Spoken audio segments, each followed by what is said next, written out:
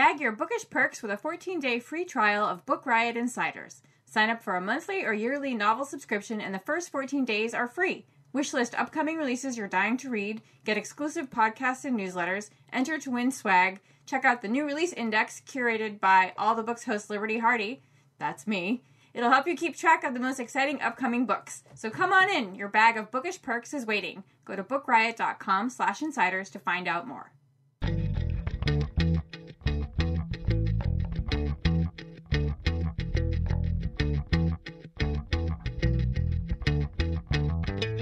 You're listening to All the Books, a weekly show of recommendations and enthusiasm regarding the week's new book releases. This is episode 183, and today we are talking about books being released on November 6, 2018, and more. I'm Liberty Hardy, here with Jen Northington, and we're coming to you from bookriot.com. Hello. Hi. How's it going? Good. We're recording a little early. Yeah. Well, actually, it's kind of late. Like, I'm not used to recording a podcast. I'm discovering when it's dark outside.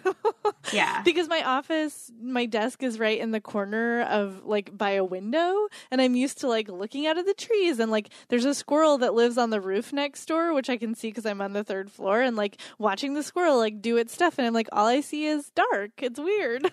Yeah, because we also had the time change That's today. also true. Also true. Yeah. Yes. Yeah. But, like, we're, like, a day early. Mm-hmm. So I'll fill that other space with other work tomorrow when we normally record. It's all very exciting. I'm going to be running around New York City, so, and meetings. It'll be... That's exciting. I mean, it's publisher meetings. They usually give me books, so yes, it is exciting. Mm-hmm. Yeah. Yeah. That's cool. Yeah. I'm going next week for the National Book Awards. Yes, that New will York. be super cool. Yeah, we're going to have lots of fun. Mm-hmm. So, would you like to hear about my first pick? Yes, I'm I very would. excited. Mm-hmm. I loved the cover of this book so much that I was just like, I'm going to read this book. I don't know what it's about. And I didn't actually even read the description. I didn't read anything about it. I just picked it up and started reading it. And oh my goodness, I sopped it up so fast with my brain bread. It is so good. It is called The Best Bad Things by Katrina Carrasco. And I loved it. It's so awesome. It's like Queer Deadwood. Ooh. It's so good. It's about a woman named Alma Rosales. It takes place in 1887 in the Washington Territory. Alma is a former Pinkerton agent. She had sort of a falling out with Pinkerton. He was very unhappy with how she enjoyed going undercover as a man working for him. And things didn't go well there, and they had a falling out. And so now she's adopted this persona that she had when she was working for Pinkerton. She's the dock worker, Jack Camp, and it allows her to move around and be a spy and do all these things dressed as a man. And she's now going to work for her former lover, Delphine Beaumont, who is a very fancy and very threatening presence in the Washington Territory. She runs the opium trade, and she needs to discover who has stolen some opium from her. So she hires Alma, who is very excited. She's been down in, like, San Francisco for several years, missing Delphine, and Delphine finally calls her up to Washington, and so she's happy to see her. And so you find out, like, what's going on with them. And every few chapters, there's a police transcript, an interview between some police officers and this man, and you know that one of these women is dead, but you don't know, like, who it is, or who the person is actually, like, talking about who one of the women might be, and I can't talk. I'm just so excited. I just keep saying words. And there's, like, crossing, and double crossing, and triple crossing, and spies, and it's so good. Like, the story is so electric, and the writing is so taut, and as Jack Camp, Alma is free in ways that she can't be when she's as herself, as a woman, and she's very skilled in violence. She loves to fight, and she is very good at it. And it's so gritty and good, and it's like if Sarah Waters wrote an episode of Deadwood. It's fantastic. So I loved it so much. It's called The Best Bad Things, and it's by Katrina Carrasco. I am going to need to read that immediately. I am watching Deadwood for the first time right now, and it is so good. It's really, really good. Calamity Jane is my favorite. That is my favorite show. I know. I can see why now. I actually just watched the Kristen Bell episode the other day, which was super rough, not going to lie. But anyway, it's still good. That is super exciting. I can't wait to read that book. A book I am very excited to tell you about is Kingdom of the Blazing Phoenix by Julie C. Dow. It is the sequel and the concluding book to Forest of a Thousand Lanterns, which I don't know if I talked about it on this show or a different show because I talked about it so much, but I loved Forest of a Thousand Lanterns. That one was a rewriting of the Evil Queen sort of fairy tale from the young, like, soon-to-be Evil Queen's perspective. And it was so well done because, like, you watched her make these terrible choices and you were like, oh, Shifeng, like, don't do this, like, don't do it. But, like, you kind of get where she's coming from all the way through. And I thought that was really well done on the author's part.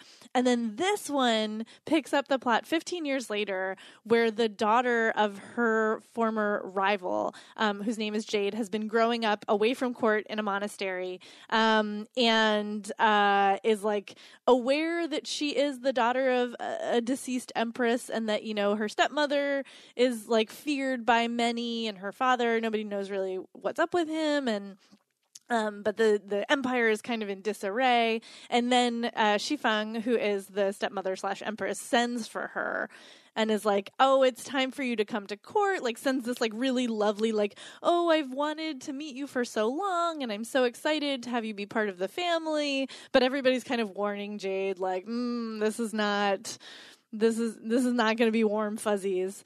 And Jade, who's like just turning 18, is like, she's so like honest and sweet. It's a really interesting contrast to the first book because Shifeng is so sharp and so prickly and so dark. And then Jade is this very like sort of like, yeah, a little bit Disney princess, like, oh, really sweet and lovely, but also like not a dummy and really, sort of like almost like uncomfortably honest with herself and other people, and you're just like, ooh, this is a little rough, in a good way. And then she has to flee the court and go on this big adventure, and it's just so satisfying. Like, it's a really fun, engaging, compelling story, and I loved traveling through the second part of this world. And it was really cool the way that Julie Dow brought back some of the characters from the first book in unexpected ways, and also wove in sort of the original, you know, bits of Snow White, like there's a poisoned apple kind of, and like there's these other things, but it's not at all in the same, like she reinvents it in really interesting ways. And because it is an East Asian sort of retelling, there's just so many new amazing elements. I just love this duology so much. I'm so excited that the second book is out now and that it is as satisfying a second book as I wanted it to be. Like, it's just, I just love the side characters so much. I have a lot of love, big love for this book. And if you are looking for a book that will just like sweep you away and sort of take you out of your everyday existence, this series is exactly that. So again, that is The Kingdom of the Blazing Phoenix, which is the sequel to Forest of a Thousand Lanterns by Julie C. Dow. I'm very excited for that one. Yes. I haven't read it yet. I think you will really enjoy it. I think I talked about the first one on the show. I don't think you had joined us quite yet. I knew we both loved it. I did know that. Yeah. So, yeah, it was exciting. Mm-hmm. So one of today's sponsors is Love Like Sky by Leslie C. Youngblood. I've always thought that was such a cool last name. That is Youngblood. Yeah, that's a good one. This book is, again, it's called Love Like Sky. It's about G-Baby and her younger sister Peaches. They are still getting used to their quote-unquote blended up family, and they live with Mama and Frank out in the suburbs, and they haven't seen their real daddy much since he married Millicent. G-Baby is so preoccupied with trying to earn her stepsister Tangi's approval that she isn't there for her own little sister when she needs her the most. Peaches gets sick, really sick. It's up to G-Baby to put things right. She knows Peaches can be strong again if she can only see that their family's love for her is really like the Sky. So that is Love Like Sky by Leslie C. Youngblood, and it is out now wherever books are sold. That one sounds like it's going to pull on heartstrings. Mm-hmm. I mean, yeah, that sounds like a lot of feelings, yeah. Yeah, I want to read it, though. Mm-hmm. I like feelings. Yeah, feelings are good. They're fine. So, speaking of feelings, I loved this book. It's called Blame This on the Boogie by Rina Ayoyung, and it's a graphic memoir, and it's kind of like my feel-good recommendation. I don't have a lot of feel-good books, but this one just charmed me to pieces. It's her memoir about growing up in Pittsburgh. She was born in 1976, which is also the year that her family moved here from the Philippines. She's Filipino-American. Her mother came over with the family. They all came over because her mother was going to be a doctor in Pittsburgh. So she has 2 older sisters and an older brother, and all their names start with R. She is named after Miss Israel 1976. They all have like these amazing names. And Rena herself has this wild love for music and dance musicals when she's a child. Like, they are the things that make her happy. She likes to sing and perform, and sometimes with her sisters and brothers, they do, like, little performances in the house, and they're always dancing around and listening to music. The title of the book, Blame This on the Boogie, is a take on the song Blame It on the Boogie, which I highly recommend going back and watching the Jackson 5 video for Blame It on the Boogie. They're actually doing a cover, but it's really old and just amazing, which is what I did this morning after I finished reading this book. But, so, like, listening to music and her love of musicals and watching Fred Astaire and Gene Kelly and Ginger Rogers, they sort of get her through the trials and tribulations that she experiences in school. She is bullied, and she doesn't have a lot of friends, so she gets by pretending like her life is a musical. And then there's a whole chapter about that, like when she's young. And then there's a chapter about like when she's older, she has a child of her own, and she suffers from postpartum depression, and she's just worried all the time about everything that's going on with her son.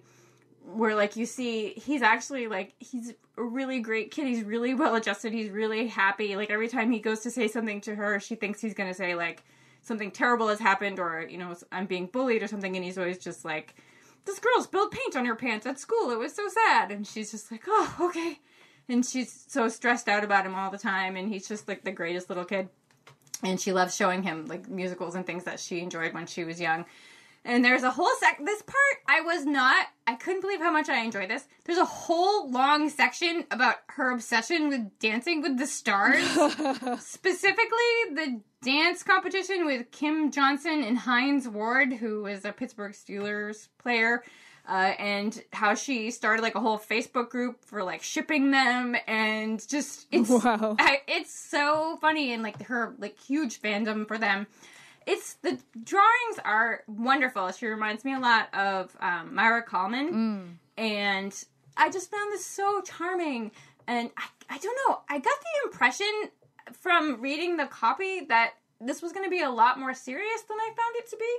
I actually found it, like, kind of lighthearted in most parts and just so enjoyable. I loved it. So again, it is called Blame It on the Boogie. No, Blame This on the Boogie. The song is Blame It on the Boogie by Rina Ayoyung.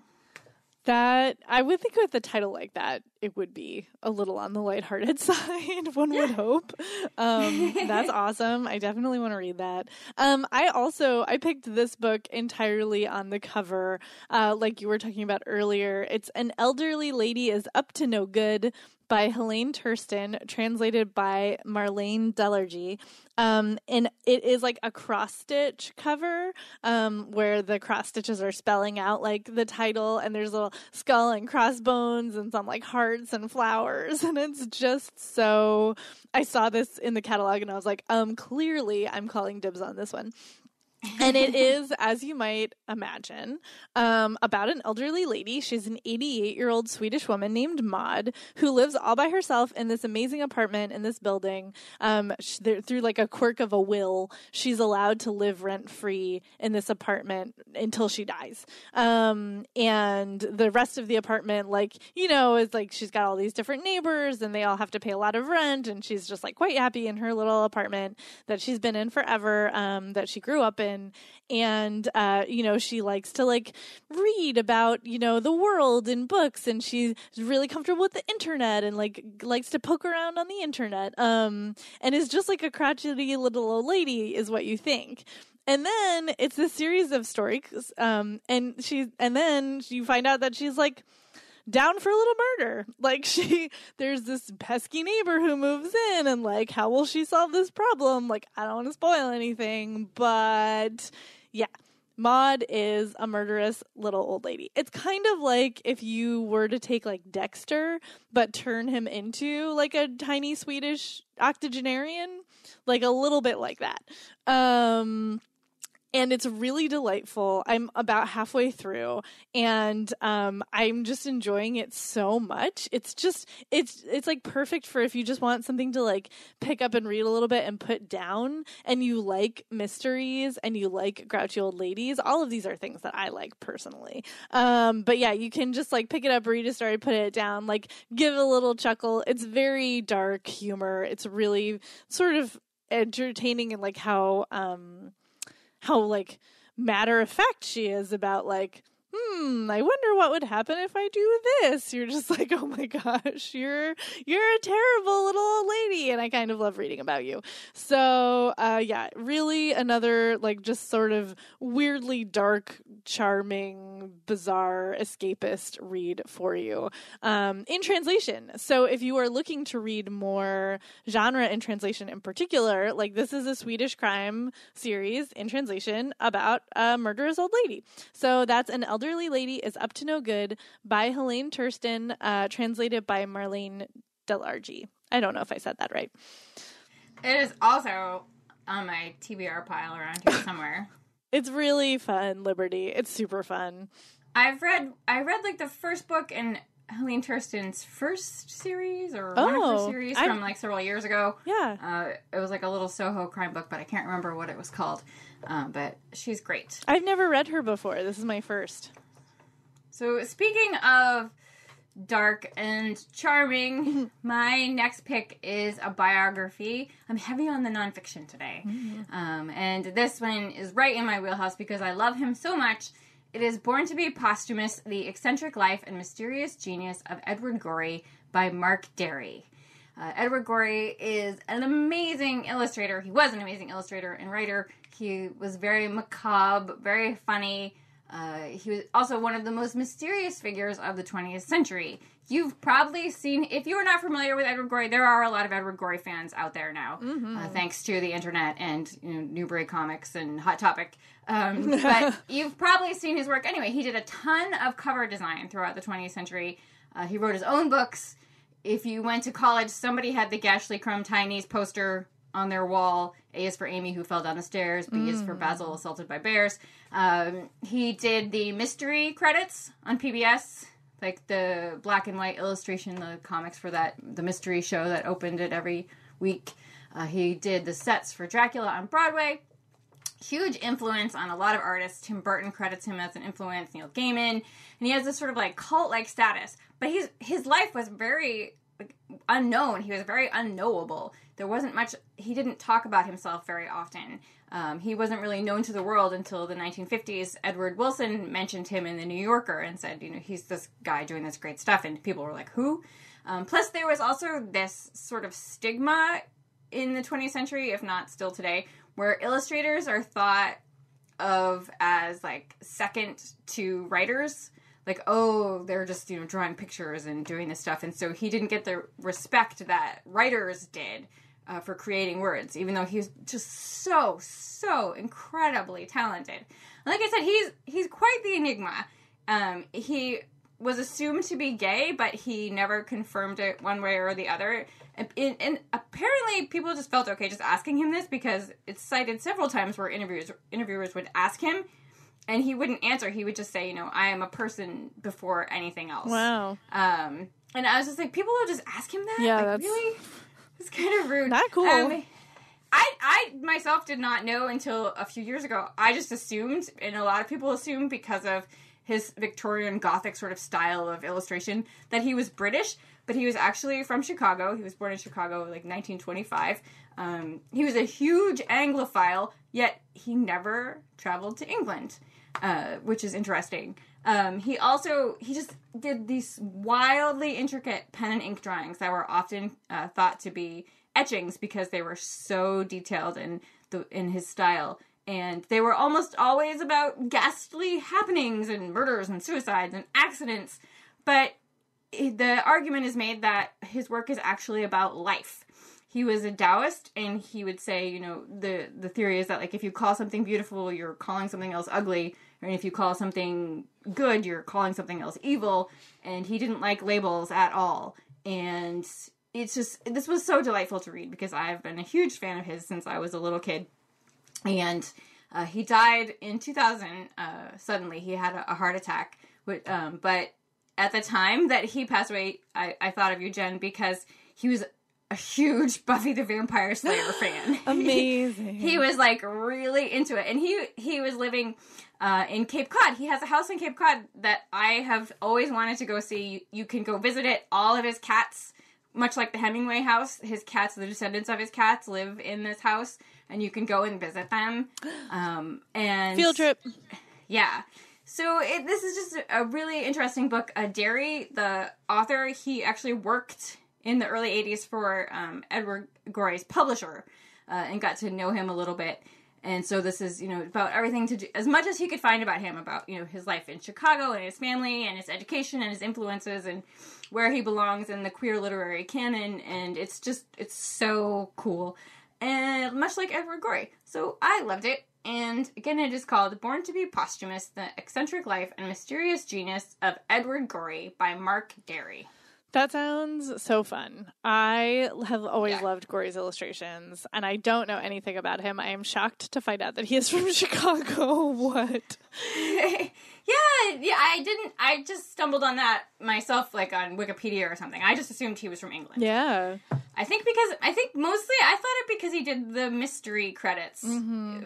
So I just assumed, oh, well, that's PBS and the BBC and whatever. Right. So. Who knows? Anyway, that's really cool. Do you know what's not dark and scary?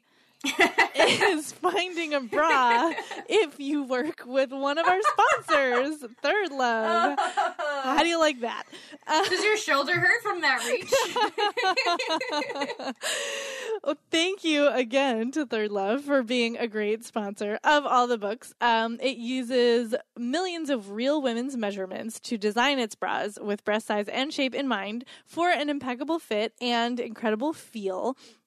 They now have cups from A through H and bands up to 48, so they offer double the number of sizes that most other brands offer. And you can check out the new cotton collection, which was created as a result of customer requests for especially soft and breathable bras and underwear that you will want to wear every day. And if you don't love it, you can, returns and exchanges are free and easy. I have a couple of their bras, and they have some new designs that I'm definitely eyeballing. I can definitely vouch for the ones that I have already. They're really comfortable, and they have, like, I'm not particularly nice to my bras, and they have lasted really well, so I am a fan. So Third Love knows that there's a perfect bra for everyone, and right now they're offering listeners 15% off of your first order. So go to thirdlove.com/books to find your perfect fitting bra and get 15% off your first purchase. So that's thirdlove.com/books for 15% off today. And thank you for sponsoring the show. I was just so proud of myself. I finally had a segue. I never have a good one. They are great bras. Yes. I love mine. Mm-hmm. But I did learn that I like to wash mine in the sink by hand, but I have to do it one at a time because one time I put them all in at the same time, and it was like a rat king. It was like, I could not get them apart. That's hilarious. I'm definitely probably not supposed to say this on the air, but I totally put mine in the washing machine in a delicates bag, but I put them in the washer, and I like air dry them at least. I don't know. I'm lazy. Yeah, but that's what you're supposed to do. I'm right? lazy. You're supposed to hand wash for sure. Oh. But I'm a lazy girl. What can I say? All right, so let's see. My next pick is nonfiction. I am halfway through it. It is so interesting, and I'm loving it so much. It is Beyonce in Formation, Remixing Black Feminism by Omisike Tinsley. And this is part of my continuing effort to read more contemporary feminist theory, particularly intersectional feminist theory. And I saw the cover of this, which has like an illustration of Beyonce on it from Formation. And I was like, well, clearly I need to read this. I'm a fan of, Beyonce's music, and that album in particular is really interesting. And this sort of blend of feminist theory and pop culture is like so interesting to me, and I love reading about it. And Tinsley is really great because she has decided that she's going to make this like part memoir, part music, like part inspired by Beyonce's work, and then part out of her work as an associate professor of African and African diaspora studies. And then, so you've got all of these different threads going through it. And she talks about how hard it was to put together in the introduction, and how like she had to push herself to research different kinds of things, like music history, which was not her specialty. And then also about putting her like chunks of herself in, she's a queer woman and she's married and has a young daughter, and like how all of that informs her experience of being a Beyonce super fan, of being a feminist, of being a black femme queer woman, and how all of this fits together. And I think it's so interesting. It's so engaging. It's reading really beautifully. It's not at all like, sometimes with gender theory in particular, can feel really academic and you can get a little bogged down, but she's got a really approachable style that I find very nice because I am not an academic. And of course, it has made me want to like have the album on in the background, which is definitely not a bad thing. I'm always delighted to re-listen to these songs, and, getting her take on them, plus the research that she's done about, the origins of the blues and like the reclaiming of the blues by artists like Beyonce. Plus, how this fits into the LGBTQ community and how the politics of that inform her life and the lives of her students, and what it means to be black and also a femme. Like there's just so much going on, and she's laying it all out really accessibly. And I think this is, it's from a university press. And I think a lot of times these books get overlooked by readers because it's, it seems like it's going to be really academic, or, you're not like, they don't have any marketing usually. University presses often don't have big distribution. They don't have money to take out ads. And so I don't see a lot of them, making the rounds. But if you like Roxane Gay, if you like Jill Lepore's cultural histories, like she did a cultural history of Wonder Woman that was super interesting. If you read Brittany Cooper's Eloquent Rage? Yes, Eloquent Rage, which I raved about a lot on many podcasts, probably, I think, including this one. She actually references Cooper's work in this book. So if that is also your wheelhouse, and or you are a Beyonce fan, I think this is must-read stuff. It's so interesting. It's so well-written. It's so engaging. It's really powerful, and I'm just so excited to have found it. So again, that's Beyonce in Formation, Remixing Black Feminism by Omisike Natasha Tinsley. Right on! Mm-hmm, mm-hmm. So my last pick is actually a biography. Again, 2 biographies and a memoir today. I just started it, actually. I'm ashamed to say that I'm having a little problem with the number of books in my office these days. And I try to read as much as I can for each day. And this one fell down behind some stacks. And I found it yesterday, and I was like, oh, I wanted to read that for coverage. So I just started it this afternoon. It's really good, though. It's called In Extremis, The Life and Death of the War Correspondent Marie Colvin by Lindsay Hilsum. Marie Colvin was a respected probably the most respected war reporter of her generation. She was killed in Syria in 2012 at the age of 56. She might sound familiar to you if you aren't just familiar with her work. There is a movie that came out, I think, this week, or it's coming out next week, about her life. It kind of the release corresponds with the movie. She was from Long Island. She studied journalism at Yale. Her hero was Martha Gellhorn, who herself was like one of the greatest war correspondents of the 20th century. And Colvin started out working for the Sunday Times of London, and she was, by all accounts, fearless and just passionate about what she did. She always went towards danger. She lost her eye during the Sri Lankan Civil War, but she refused to quit despite having PTSD. And Hilsum has pieced this book together from exclusive access to Colvin's diaries. And it was also longlisted for the Andrew Carnegie Medal for Excellence recently. It's really good so far. I'm really fascinated by her life and her work. So again, that is called In Extremis, The Life and Death of the War Correspondent Marie Colvin by Lindsay Hilsum. Also, when I was writing my notes for this, I was like, I don't know if I should talk about the fact that she was killed. And then I was like, oh, it's called The Life and Death. Oh, spoilers, like, okay. Liberty. Spoilers. Yeah.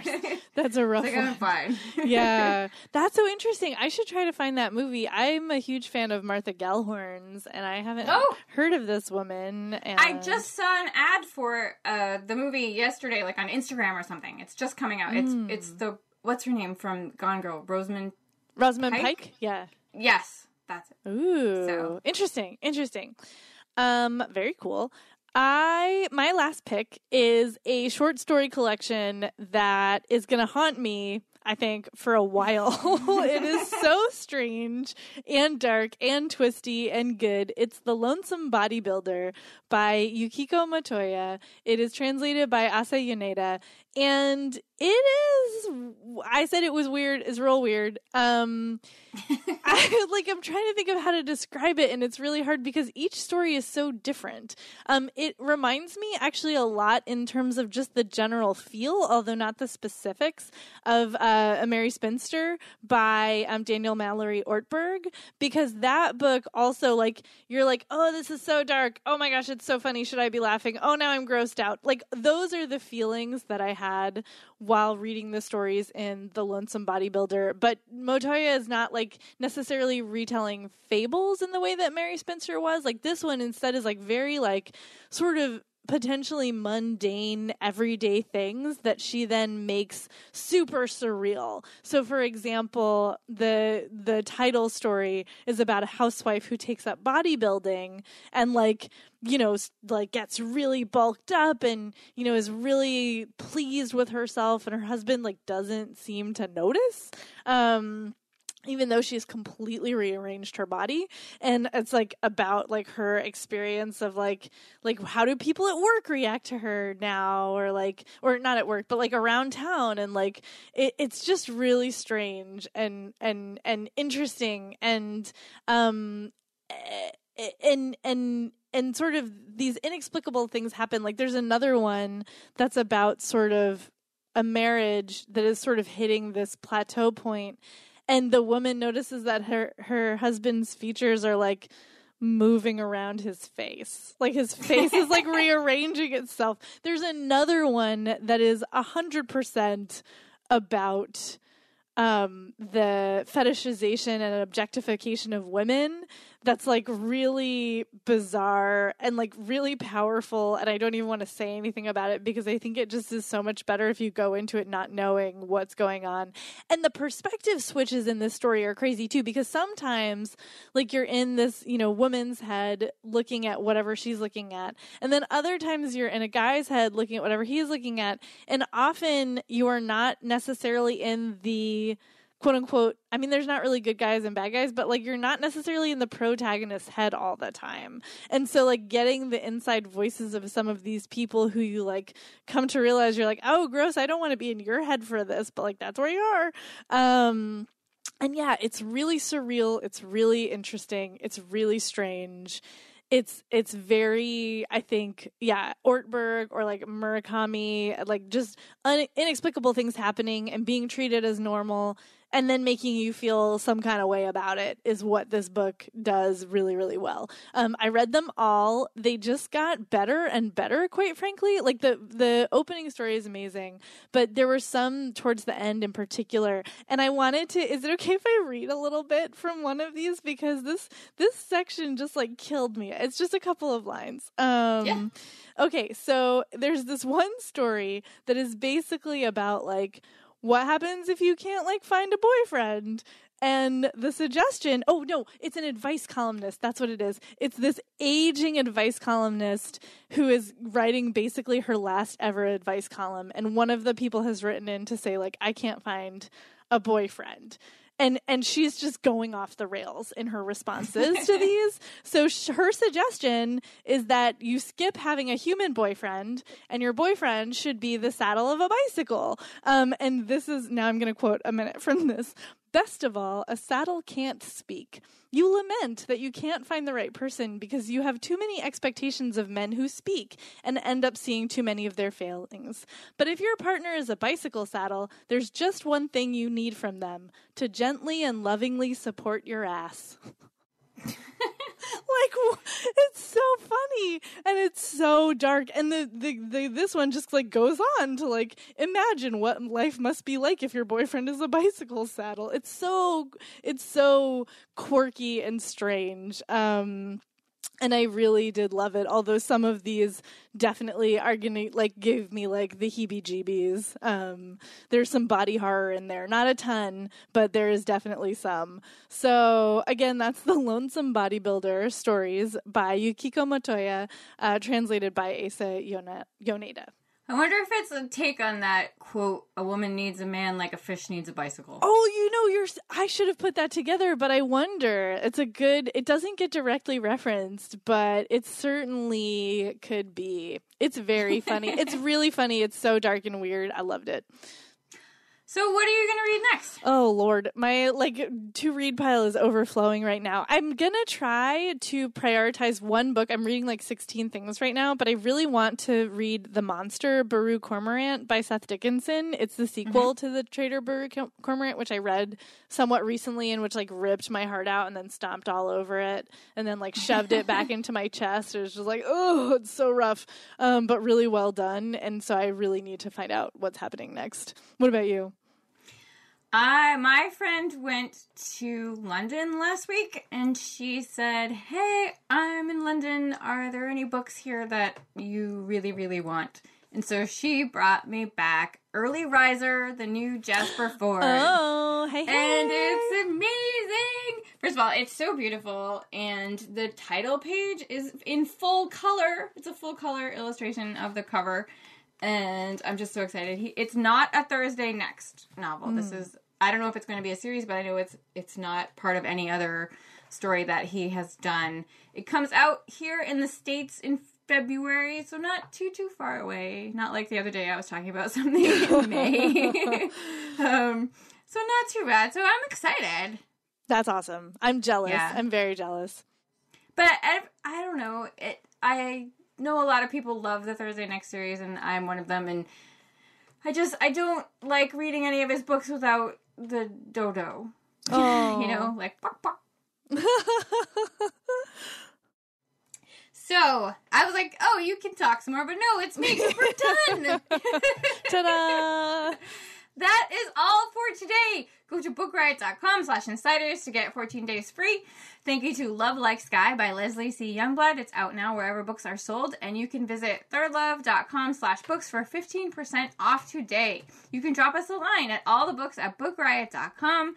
You can find us online. I am Miss Liberty on Twitter. Jen is on Tumblr. Jen IRL. Jen is with 2 N's. And if you want to give us a treat, you can go to Apple Podcasts and leave us a rating or review. It helps other book lovers to find us. And as much as we would love to tell you about more books out today and make dodo sounds, we just don't have the time. But you can read about more titles out now in the show notes at bookriot.com/allthebooks, as well as find a link to our weekly new books newsletter.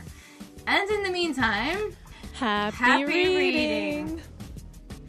Yay! Yay!